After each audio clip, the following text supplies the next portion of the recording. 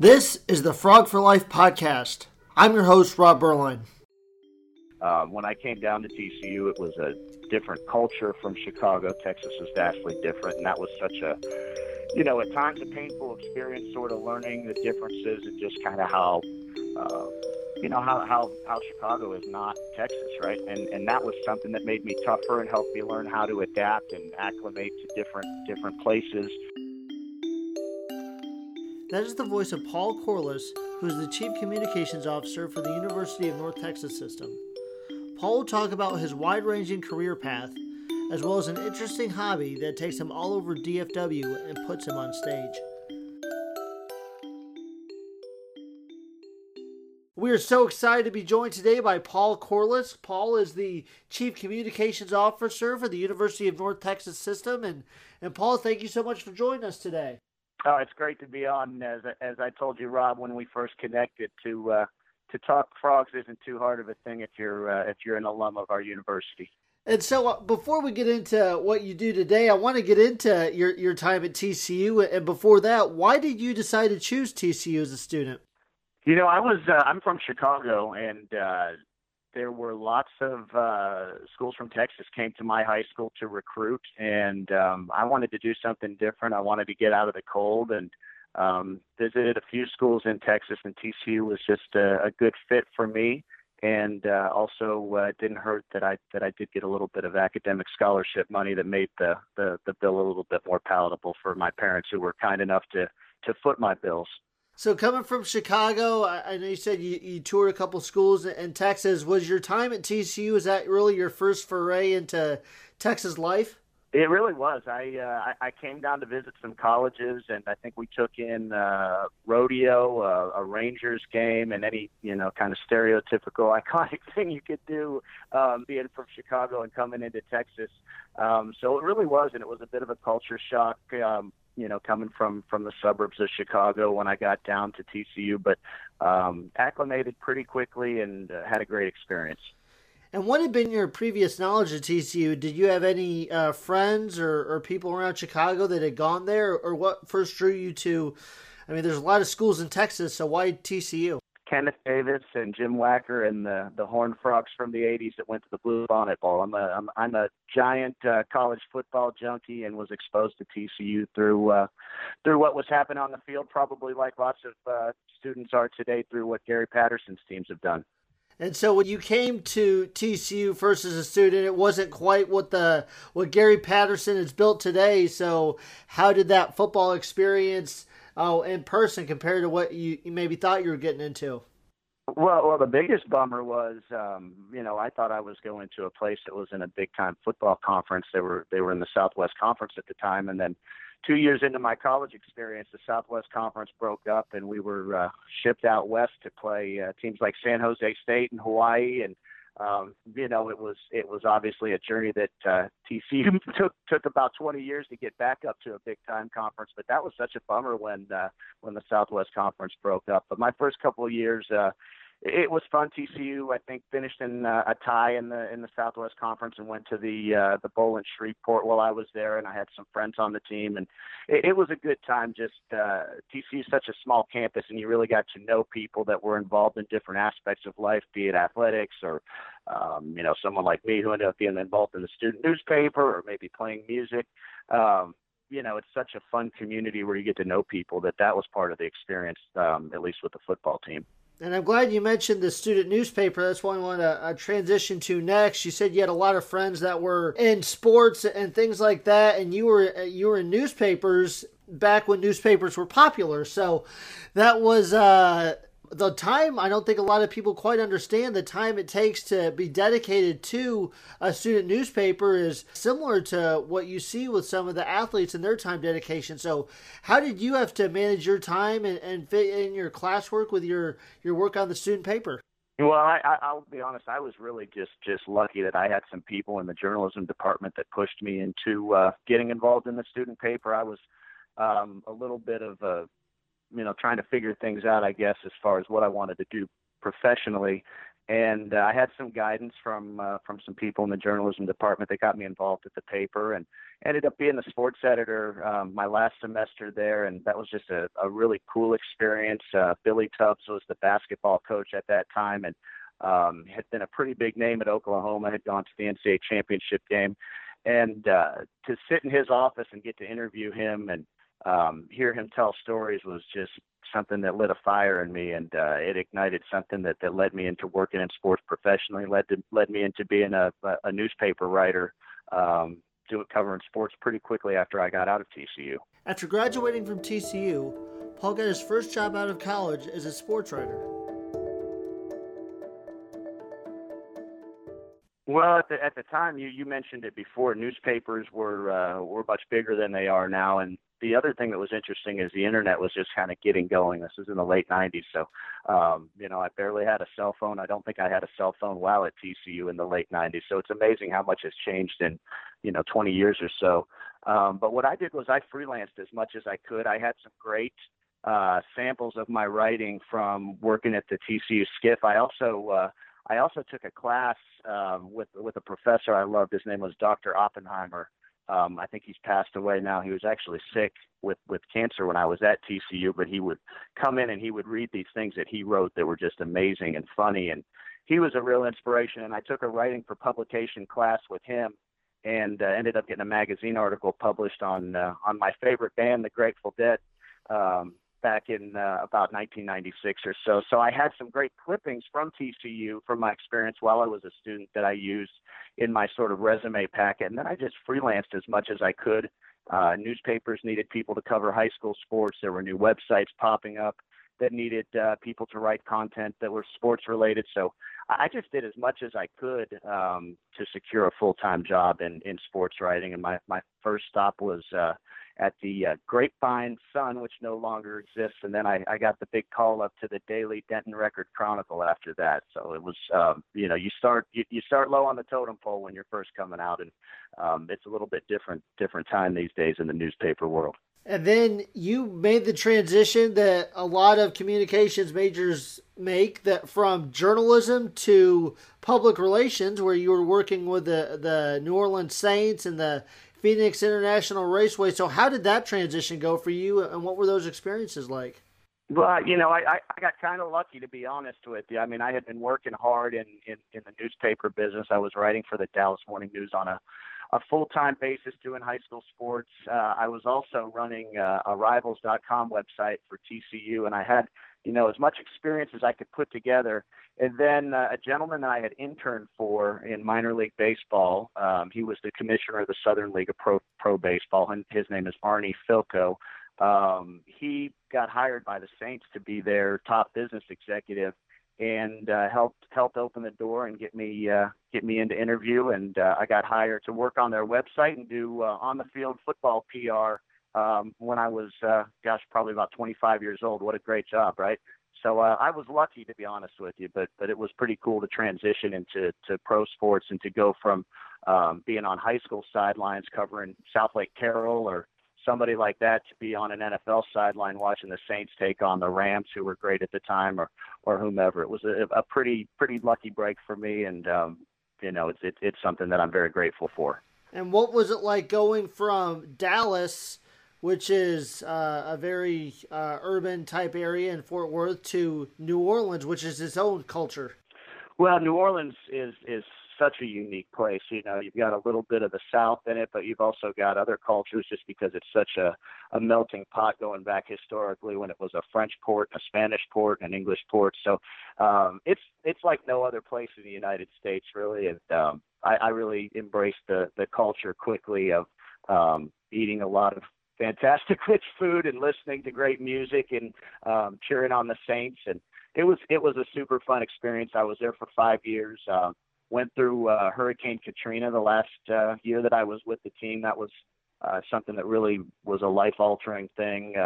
Left my home and didn't come back ever again to it.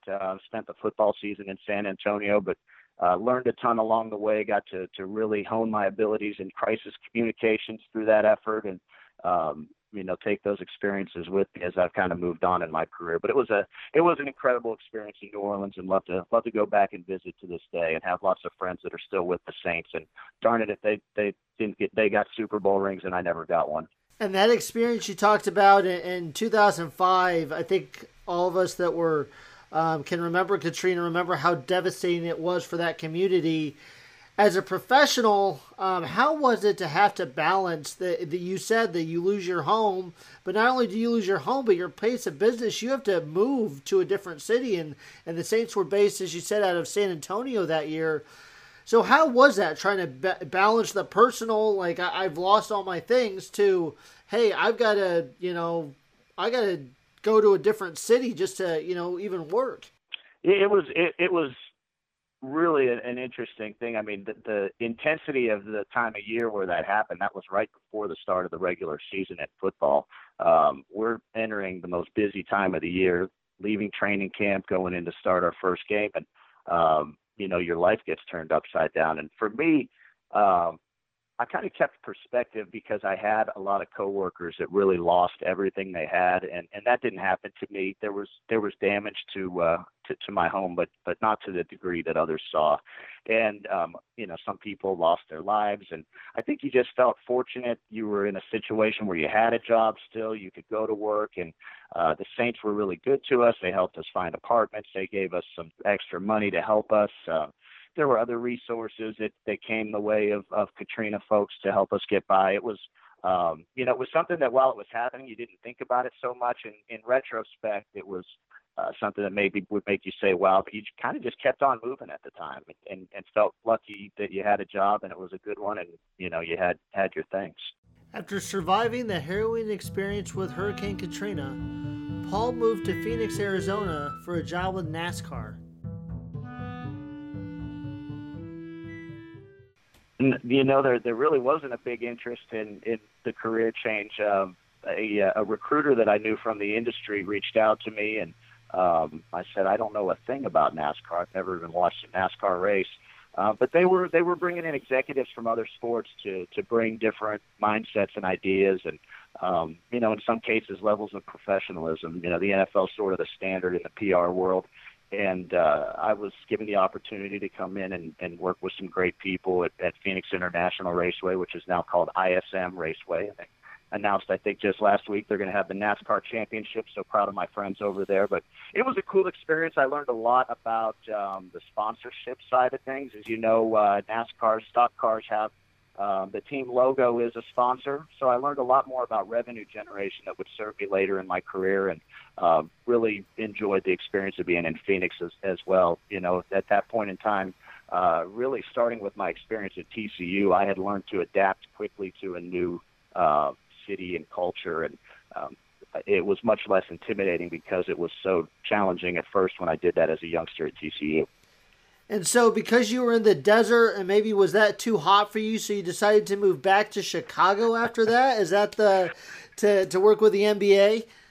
Well, I'd mentioned a guy earlier that gave me my lucky break with the Saints, and he was hired as the CEO of the NBA's Retired Players Association. And while I didn't quite understand what that organization was, I had a great experience working with him, and obviously we thought of a lot of each other, I guess, to stay in touch over the years. So it was an opportunity to get involved with him in sort of rebuilding a subsidiary of the NBA that really has a cool mission. It's a 501c3 nonprofit that helps former players that may have a hard time transitioning into life after basketball. And you think to yourself, wait a minute, these guys make millions and millions of dollars. Well, two things. First of all, before Larry Bird and Magic Johnson came along, guys in the NBA didn't really make too much money.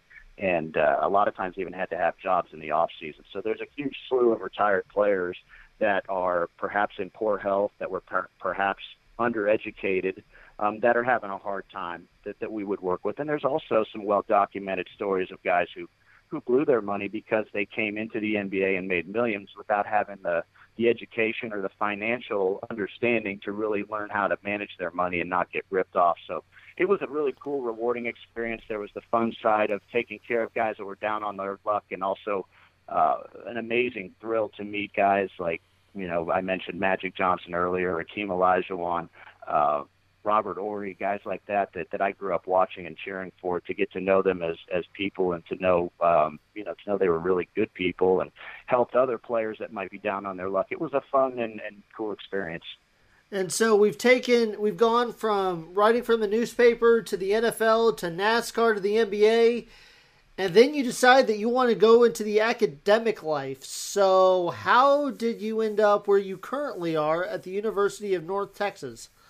Well, you and I talked offline a little bit about your career, and you worked in sports, and you know the hours that it takes, and you know that when you're working your way up, you just have to do anything that you got to do, right?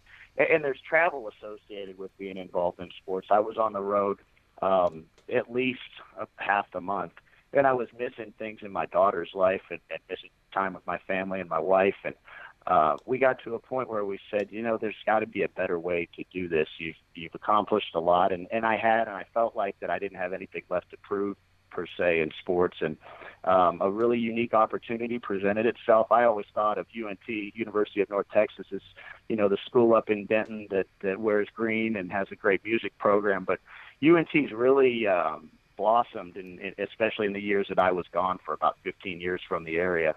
There's a new university that's it's affiliated, but it's its own standalone university in southern Dallas. There's a law school. There's a new medical school that's actually being opened with TCU in Fort Worth with our UNT Health Science Center. So I was astounded at the growth of UNT, that it wasn't just Denton, and had an opportunity to work for the chancellor, who is the CEO of the system, in a new role.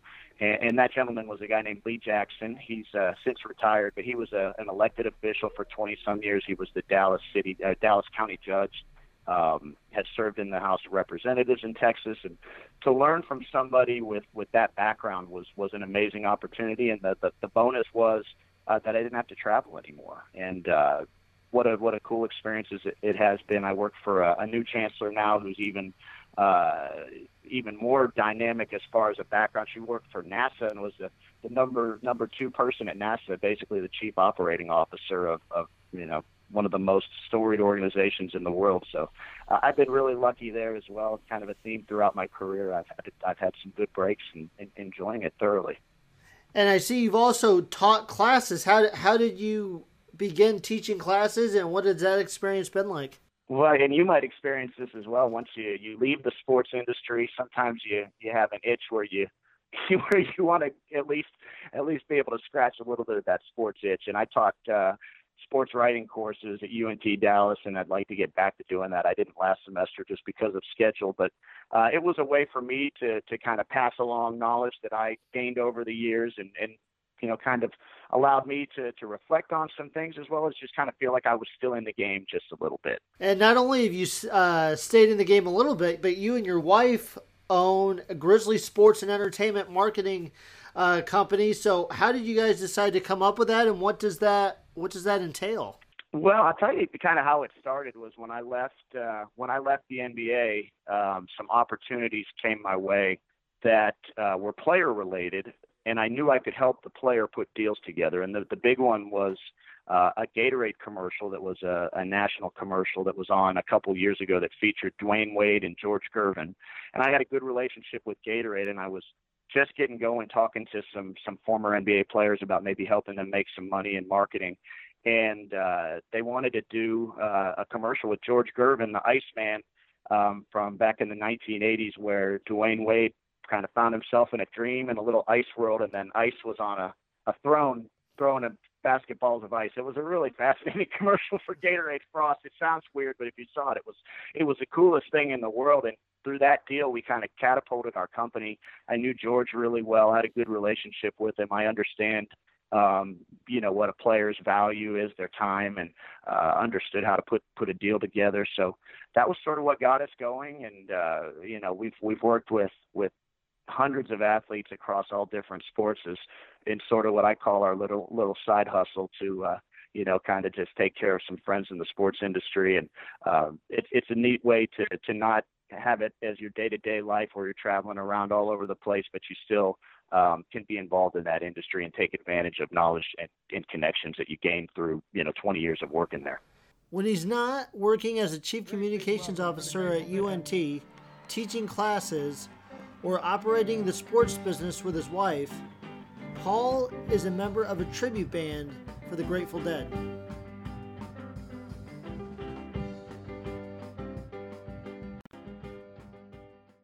Well, let me start a trivia question for you. What happened on the campus of TCU on November 14th, 1971? Any guess? I'm going to guess, because I did some research about you, I'm going to guess the Grateful Dead played here. The Grateful Dead played at Daniel Meyer Coliseum. That's right. Here's me taking advantage of my opportunity at the Skiff. I went into the old archives, found a microfiche of the Skiff when the Grateful Dead played there with Jerry Garcia and Bob Weir from the Dead on the cover of the TCU Daily Skiff. It blew it up into a poster on that hung in my college residences throughout my time at TCU. So that's one of my favorite days to bring up, even though it happened before I was born. But so the band, and thanks for asking. It's really my fun hobby. I'm a huge Deadhead, as they call us, fan of the Grateful Dead, and started with a friend of mine, a Grateful Dead tribute band a couple years ago, and we play all over Dallas, Fort Worth. We played at House of Blues. And if you're in Fort Worth, we've played at Fred's a few times over off West 7th Street. It's just a fun experience, man. I enjoy the heck out of it. Approximately, maybe how many dates a month do you and your band play? Well, kind of. It depends month to month. We played in February, I think, about 6 times, which is pretty high for us. Usually we try to keep it to 2 or 3 times a month. A lot of the guys in the band have wives and kids, and we get ourselves in trouble if we spread ourselves a little too thin. We also have full-time 9-to-5 jobs, all of us, so we're not going to hit the road anytime soon. But we have fun with it, and the more we do it, the better we get, which is pretty cool. And are you mostly playing Grateful Dead songs, or do you have any originals? We, there's some band members that do have originals. I do not. And really we focus on the Grateful Dead or artists that are sort of like-minded. Bob Dylan. I'll work in some Widespread Panic tunes from time to time, which is one of my favorite bands. And sidebar, I did get to interview Widespread Panic for the Daily Skiff while I was there, so there was me taking advantage of another cool opportunity at TCU. But all right, and now let's bring it back to TCU, where this started. Being back in DFW, and I don't know even when you have time to sleep with all your different activities you have go on, but do you ever have time to get back to the campus around here? Lots during football season, for sure. We have season tickets for football and have for a number of years, so we make it back as often as we can. Usually my daughter's volleyball schedule is what helps us determine which games we're going to go to or which ones we won't. My dad and I also were just down in Houston watching the Frog baseball team playing a tournament down there with A&M and Rice and U of H. So we're big TCU sports fans primarily, but love to get by campus. I love to walk around campus. My daughter's a freshman in high school, and TCU's on her list of universities to look at, which is exciting for me. And I love coming back. Boy, it's a lot prettier at TCU than it was when I was there. I think all the money that Coach Patterson brings in from the football program has made our campus just one of the most beautiful in the country, which it was pretty while I was there, but it wasn't to where it is today, where it's just simply a postcard. And that's my favorite thing to talk to people about, as what has been your biggest impression from the time you graduated to now being able to come back on a more regular basis, maybe the biggest changes that really impact you? Well, it's truly a national story, what happened at TCU. And, you say academic side of the house may once in a while scoff at athletics, but there's no denying that the exposure that Coach Patterson and the football program brought to our university is really, really helped elevate things. I don't think there's any doubt. I know the economy had been good with Barnett Shale and the energy industry, and, people were kind enough to give back to TCU and help build some beautiful facilities. But man, it's like no campus in the country, and to see how it's transformed, but yet remain the TCU that we remember, right? Sort of the iconic buildings that were there when I was there remain, but what's come up around it, and it's just so beautiful. And I'm really proud to have gone there and proud of TCU overall. And I'll leave you with this: of the best memories you have on campus here. Well, I'll tell you one of the coolest things that I did, and I actually listened to one of your podcasts before he passed away. Was Dan Jenkins wrote a history of TCU football book, put that together while I was at TCU, and at the old bookstore, he did a book signing with a bunch of other legends: Bob Lilly, Kenneth Davis, Jim Swink, a whole host of guys. And to be able to meet Dan Jenkins, who one of the greatest sports writers in the history of sports writing, when you want to become a sports writer, was really cool. That was one of the neatest things. I've read all of Dan's books and followed him on Twitter during the major tournaments, and he'll be missed. But what an incredible experience to get to meet him. So that's one that jumps out at me. I think otherwise there were some pretty cool sports events that happened on campus. The TCU basketball team was really good towards the end of my time there, and Utah came in ranked in the top 5 or so in the country. Keith Van Horn was their stud, and I was on press row right up front because of my job with the Skiff, and watched TCU upset the number 5 or so team in the country at Daniel Meyer Coliseum. That was also pretty cool too, because I was actually on the inside and got to go talk to the players and the coaches in the locker room afterward, and it really helped give me the confidence to do some of the things I did later in my life in sports, because I got to experience that at TCU. So those are a couple fun ones. What do you take away from your time at TCU that maybe has led to the last 20 years of all the success you've had in your personal and professional life? Well, I think what TCU did for me in a number of ways was pushed me outside of my comfort zone, and I think I needed that. I had a family that took good care of me, and while we had to work as kids, we didn't necessarily have to work for our survival. And when I came down to TCU, it was a different culture from Chicago. Texas is vastly different, and that was such a, at times a painful experience, sort of learning the differences and just kind of how